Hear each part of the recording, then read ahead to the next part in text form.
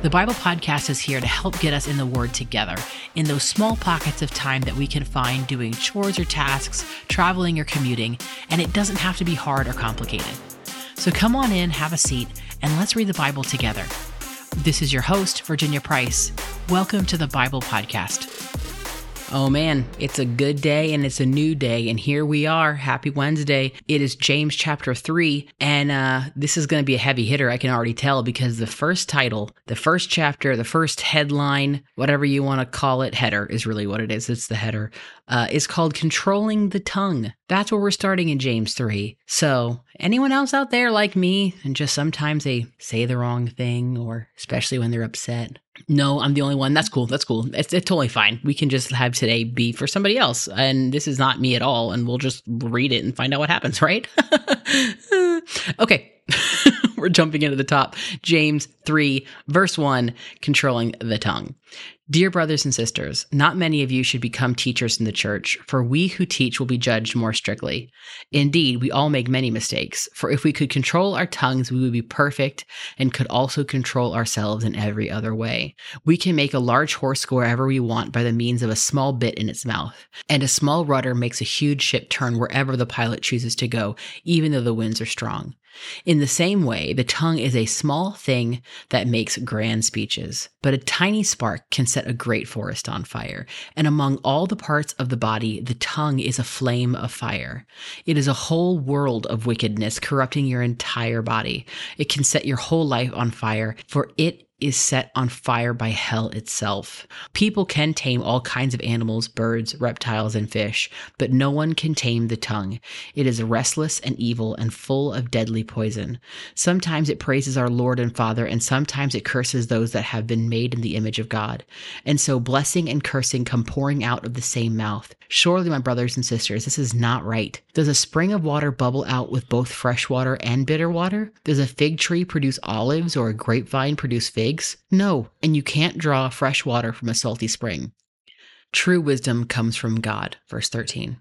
If you are wise and understanding God's ways, prove it by living an honorable life, doing good works with the humility that comes from wisdom. But if you are bitterly jealous and there is selfish ambition in your heart, don't cover up the truth with boasting and lying. For jealousy and selfishness are not God's kind of wisdom. Such things are earthly, unspiritual, and demonic. For wherever there is jealousy and selfish ambition, there you will find disorder and evil of every kind. But the wisdom from above is first of all pure. It is also peace-loving, gentle at all times, and willing to yield to others. It is full of mercy and the fruit of good deeds. It shows no favoritism and is always sincere. And those who are peacemakers will plant seeds of peace and reap a harvest of righteousness.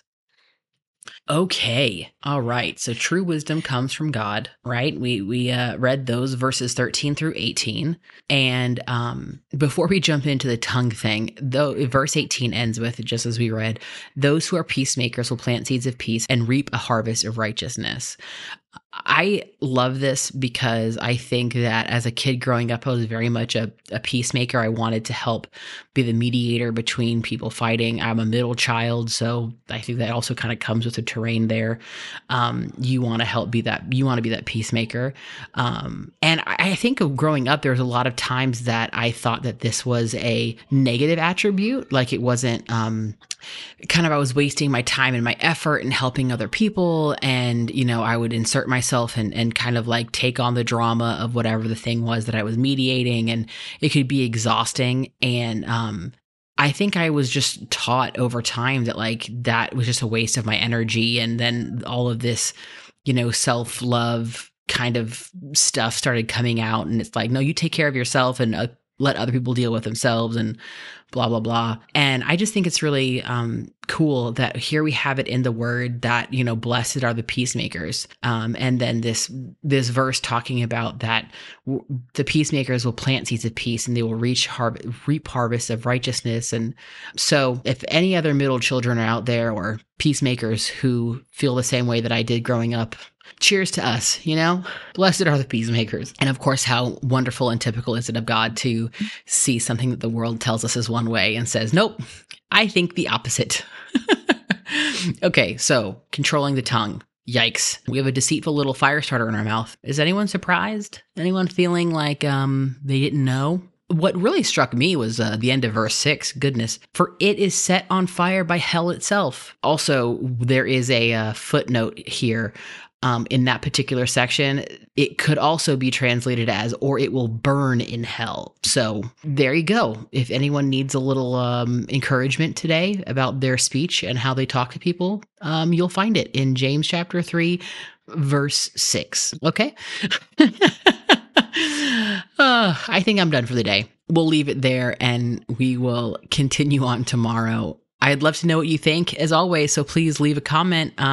Head to our Apple Podcast or wherever you listen and leave us a written review, a starred review. We'd love to get the Bible Podcast out in front of more people, and you are the best way to do that. Feel free to share with a friend or anyone who you think would enjoy. Thank you so much, guys, for joining us today, and I'll catch you tomorrow for James chapter 4. Bye. Thank you for joining me today. I'm so glad to have you in our audience, and I hope you come over to our Instagram and join our community there at _the Bible Podcast. Our podcast is a ministry production of The Sevenfold. If you'd like to know more about us and what we do, please visit our site at thesevenfold.com. Thanks again for joining me today, and until next time, much love from the Bible Podcast.